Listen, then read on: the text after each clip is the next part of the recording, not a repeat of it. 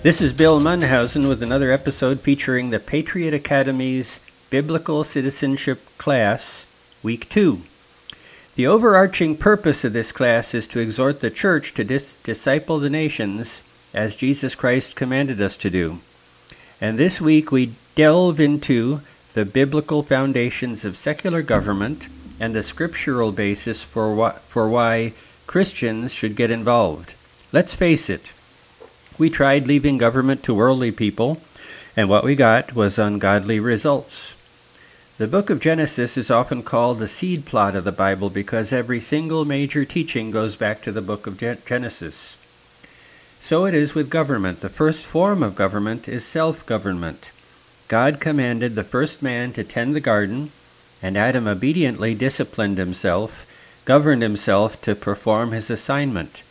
But Genesis goes beyond the first couple and walks us through the history of creating families and city governments. The three institutions of government that developed in Scripture are family, civil government, and church. Each area had its jurisdiction.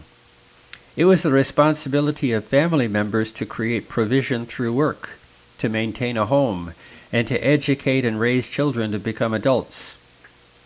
Civil government, when it came into being, had little interest in interfering in family matters.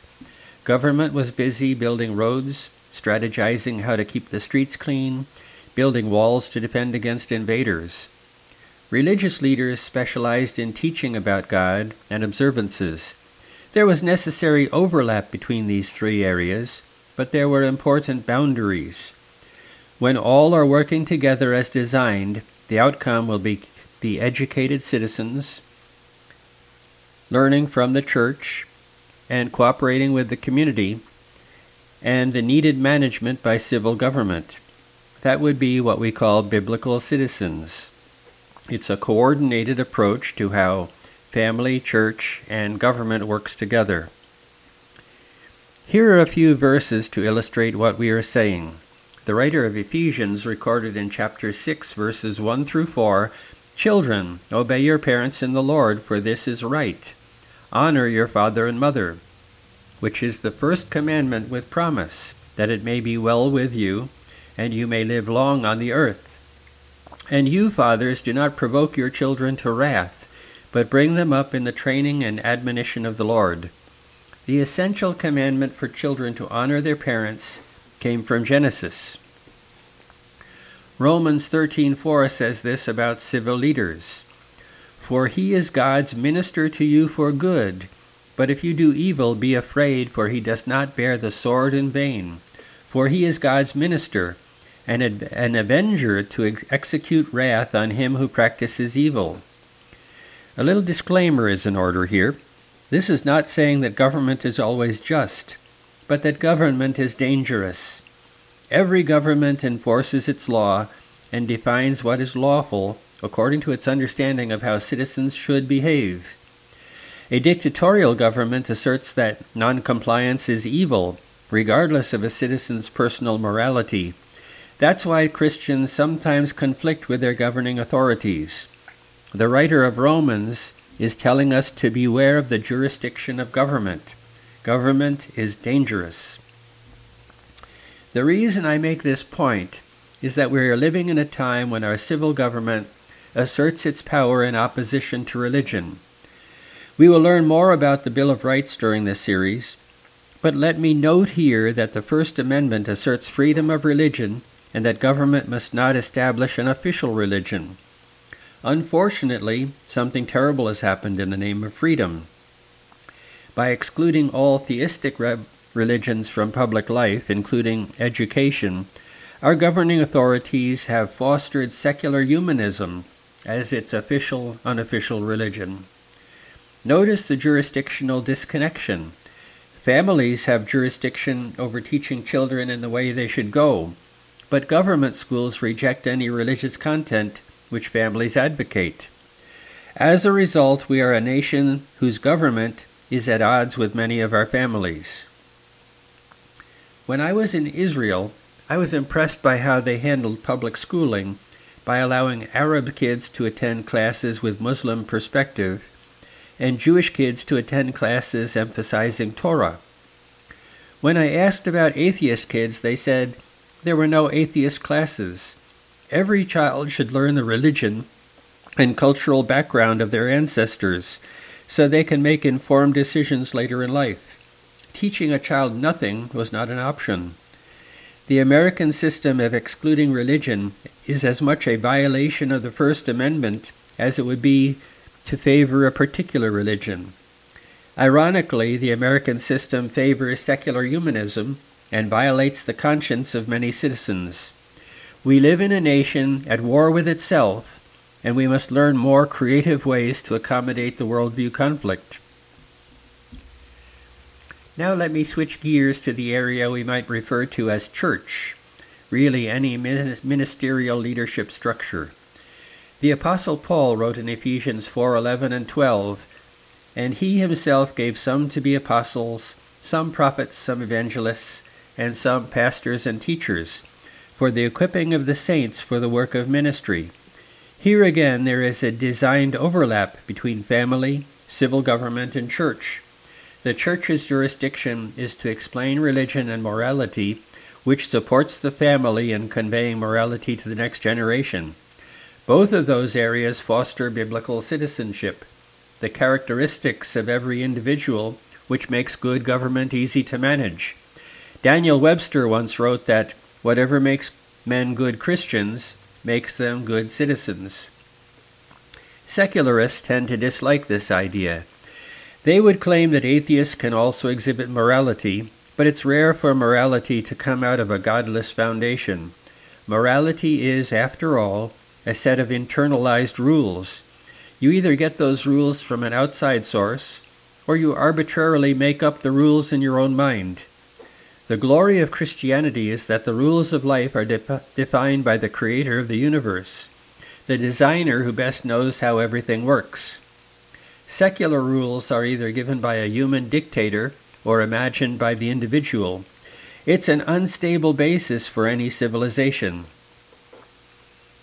Central to biblical citizenship is the scriptural concept of man's dominion, the commandment God gave the first man to tend the garden. The first man's garden was Eden, but the dominion mandate extends to all of God's creation. The 7 mountains of cultural engagement are business, government, family, religion, media, education, and entertainment. Lance Wallnau called it the 7-mountain mandate, and secularists tend to freak out and miscategorize it. Here's what it says on Wikipedia. They believe that their mission is to take over the world, and it's justified by Isaiah 2:2. Quote, "Now it shall come to pass in the latter days that the mountain of the Lord's house shall be established on the top of the mountains." End quote. Followers believe that by fulfilling the 7-mountain mandate, they can bring about the end times. That's quite a claim.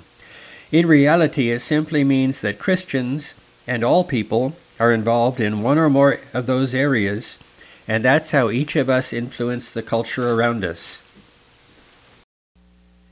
Bringing about the end times is even a further stretch, since Jesus told us that no one knows the day or time except the Father. I suspect the more common Christian belief is that the world must descend into evil before Christ returns.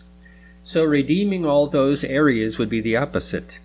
I don't expect non-believers to understand Christian concepts, but I offer this as clarification in case you happen to look up things on Wikipedia.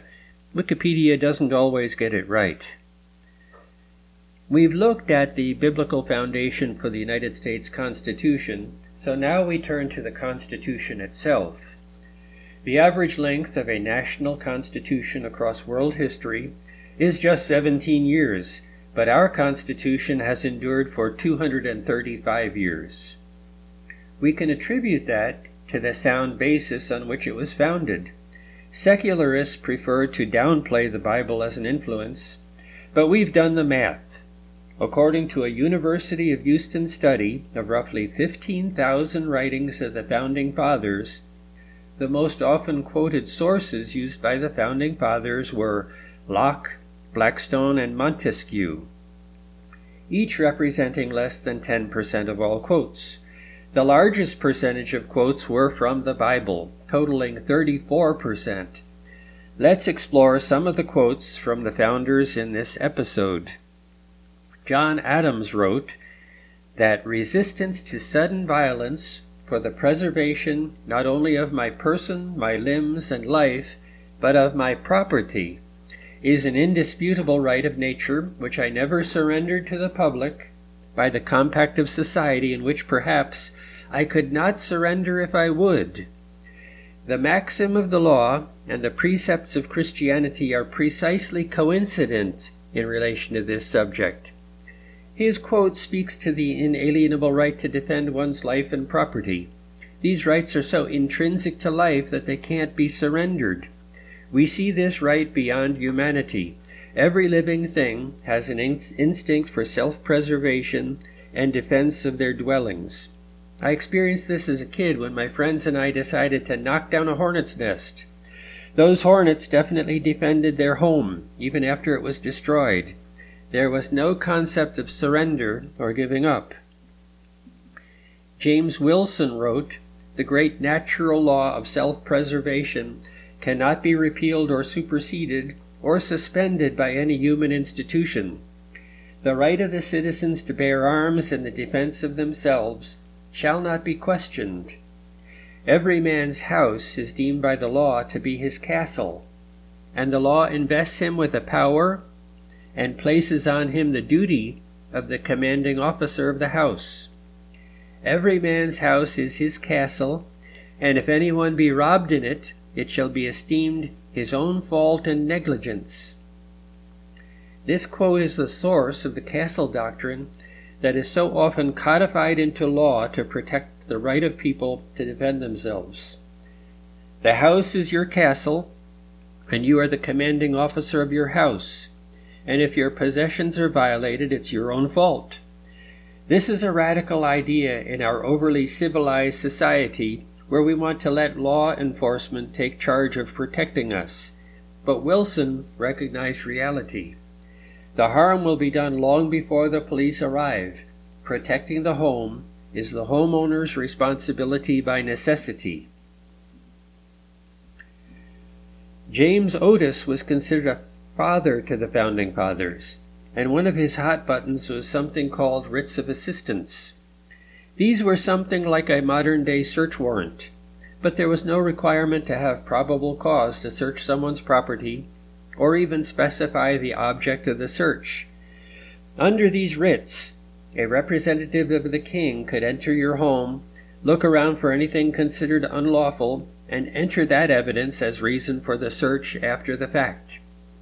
Under writs of assistance, citizens were completely defenseless against what we would call witch hunts. Unfortunately, the law is increasingly operating as if they had writs of assistance today. When federal officials invaded a former president's home with only a vague idea of searching for illegally held documents, it was conceptually a writ of assistance. Otis wrote, "I will to my dying day oppose with all the powers and faculties God has given me all such instruments of slavery and villainy as a writ of assistance. It is the worst instrument of arbitrary power, and is destructive of liberty and the fundamental principles of law. One of the most essential rights is the freedom of one's house. A man's house is his castle, but these writs totally annihilate this right.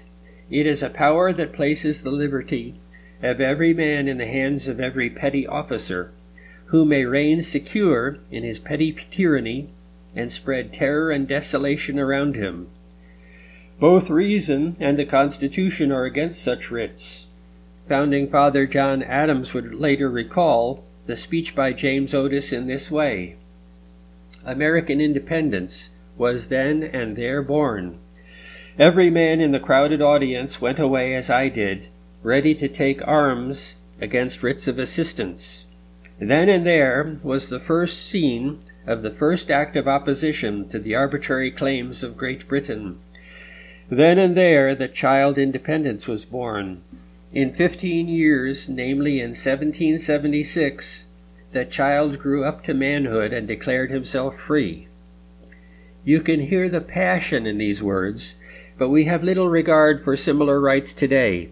Consider the Patriot Act, which allows government what amounts to an open search warrant for every citizen's private communication. The intent is to protect us from terrorism, but it opens us up to abuses by unelected officials in high places, who can use digital tools to spy on political opponents or just dissenting citizens. The biblical root of the castle doctrine comes from Deuteronomy 24:10-11, which reads, "When you make a loan of any kind to your neighbor, do not go into their house to get what is offered to you as a pledge. Stay outside and let the neighbor to whom you are making the loan bring the pledge out to you. You have no right to invade your neighbor's private space. It's his castle. And if he wants to give you a piece of property as a pledge, what we would call collateral, then let him go get it and bring it to you." The framers of the Constitution proposed the Fourth Amendment, part of the Bill of Rights, as follows: "The right of the people to be secure in their persons, houses, papers, and effects against unreasonable searches and seizures shall not be violated. No warrant shall issue but upon probable cause, supported by oath or affirmation, and particularly describing the place to be searched and the persons or things to be seized." They considered violation of personal property to be so sensitive that it must only be undertaken when there is clear legal purpose within very specific parameters. At this point, the video for week 2 went to an unexpected place. The history of slavery in America. How is it connected? The title of this lesson is Tending the Garden, which refers to God's command for Adam to preserve and manage God's creation. Leftist professors point to slavery as a terrible way to tend the garden of American culture. It's led some to assert that America is tied to the year 1619, because that's when slavery was first introduced to the colonies.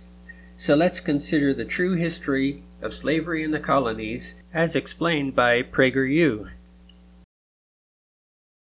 Have you heard of the 1619 Project? It was published by the New York Times in August of 2019.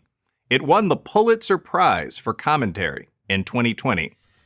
Its thesis: the United States was founded in 1619 when the first slave was brought to North America. Wait, that brings up some questions.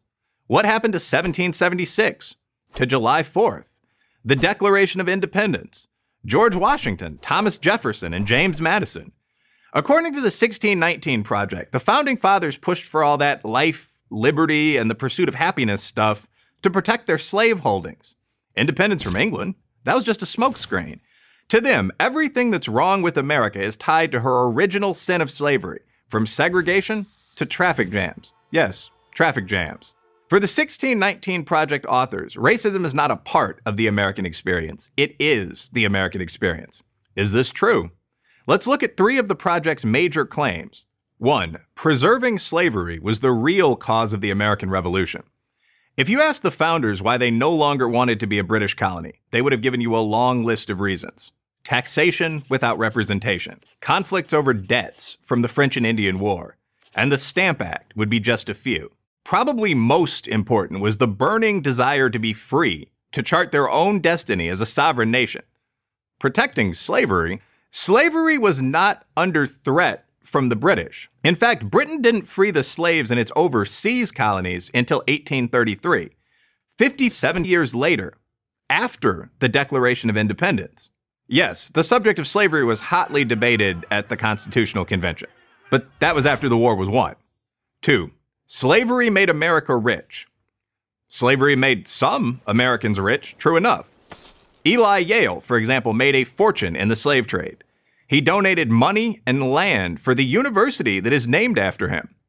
But the institution of slavery didn't make America rich. In fact, the slave system badly slowed the economic development of half the country. As economist Thomas Sowell points out, in 1860, just 1 year before the Civil War began, the South had only 1/6 as many factories as the North. Almost 90% of the country's skilled, well-paid laborers and professionals were based in the North. Banking, railroads, manufacturing, all were concentrated in the North. The South was an economic backwater.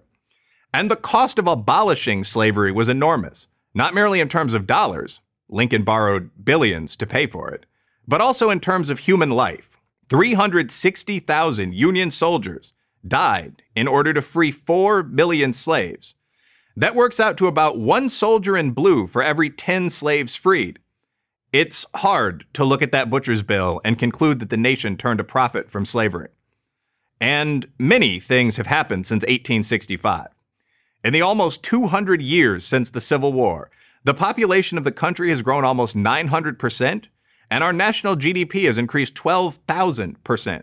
Slavery did not make America rich. 3. Racism is an unchangeable part of America. This argument is more philosophical than scholarly, but it undergirds the entire 1619 Project. It's also pernicious because it suggests that the United States is an inherently racist country that can't overcome its flaws. Yet that's exactly what it's done. Today, America is the most successful multiracial country in history, the only white majority country to elect a black president twice. Of course, progress has not always been smooth. There have been terrible setbacks. But to compare American attitudes about race today to America 100 years ago, let alone to 1619, is absurd. Here's a fact that should be better known. 2 million black Africans have come to America as legal immigrants from countries like Nigeria in the last 50 years and have become one of the most successful groups in the country. Why would these folks move to what is often called an evil, racist country? Because unlike many people lucky enough to be born here, they know that America is a land of opportunity for everyone. It's also only fair to note that while blacks have heroically fought for our rights, often against great odds, we haven't done it alone. A vast number of decent whites have also advanced the cause of racial equality. To cite one of countless examples, the U.S. Senate that passed the landmark Civil Rights Act in 1964 contained 98 whites and 2 men of color, and they were Asian.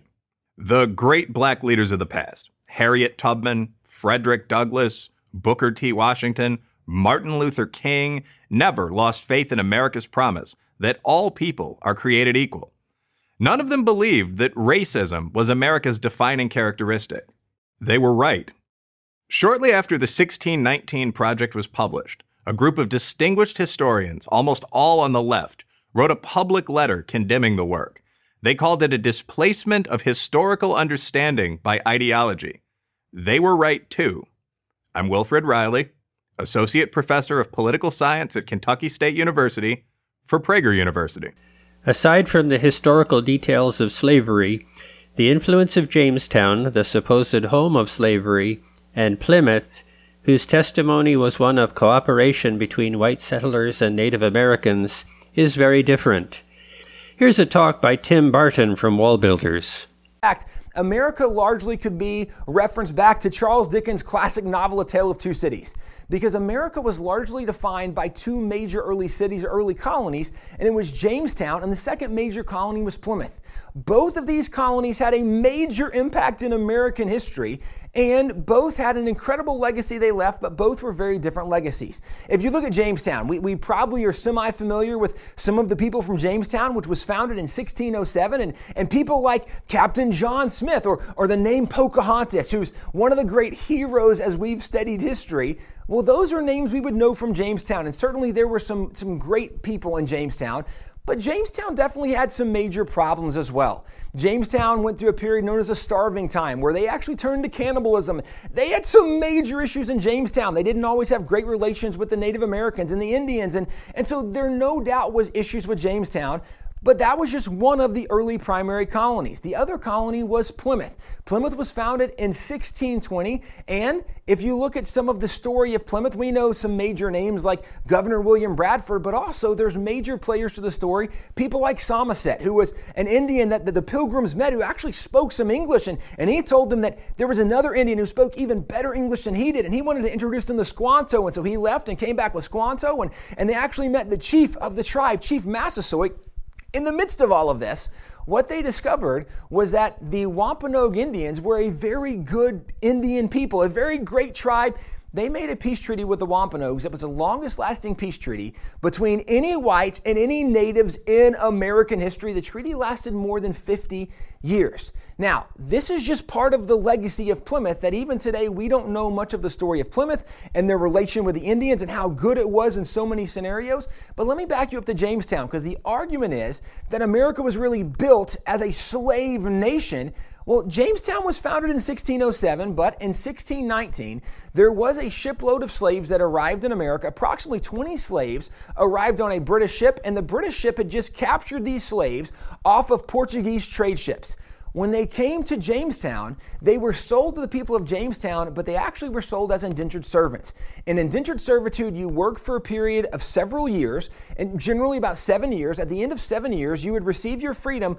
All of those approximately 20 slaves not only received their freedom, they became free landowners, and some of them became very wealthy landowners in Jamestown. It wasn't until 1651 that chattel slavery actually became legal in Virginia, or legal in the New World. And this is long after 1619, but again, this is Jamestown. That's one colony. There was a second colony, Plymouth.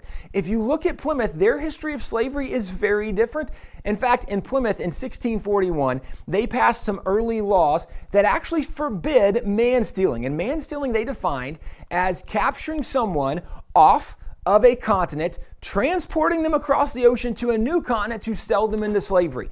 This was specifically targeting the North Atlantic or the African slave trade that was going on at the time. Now, in 1641, they did pass a law where they said that slavery was legal in two conditions. It was legal for punishment for a crime, that you could be a slave for so many years, or it was legal if you were captured in justified warfare. And some people today want to say, well, the fact that they allowed slavery in any conditions is terrible. But remember, this is the 1600s. And if it's a justified war, meaning it was a war where you were defending your property, defending your family, defending your people and nation, you didn't start the war, but you were defending. Well, if you conquered a people in the 1600s, there were only two options for a conquered people group after a war. You either killed them or you enslaved them. And this wasn't something unique for the Pilgrims. This was the way the world operated for literally thousands of years. And so this was the Pilgrims being normal. But they did say it was against the law to man steal, to kidnap somebody off a continent, to transport them to a new continent and sell them into slavery. Now that law matters. In 1646, the first shipload of slaves arrived in Plymouth from Africa. But because man stealing was a crime in Plymouth, the people of Plymouth imprisoned the ship captain and the crew, and they freed all of the slaves. And they actually charged the crew and the captain with the crime of man stealing. This is a big deal because you see the legacy of Plymouth is very different than the legacy of Jamestown. And this is what's lost today. One of the cool things that was done in the late 1800s is a map showing the legacy from Plymouth and the legacy of Jamestown. And it shows the legacy of Jamestown promoted slavery in many of the southern states, southern colonies, but the legacy of Plymouth promoted freedom. Although Jamestown had a very significant legacy in America, the majority of America was not impacted from the legacy of Jamestown. The true history of racism in America can be characterized as wrongdoing, followed by correction, an ever upward arc toward a more just society. Thanks for joining us today. Until next time, go out and do good.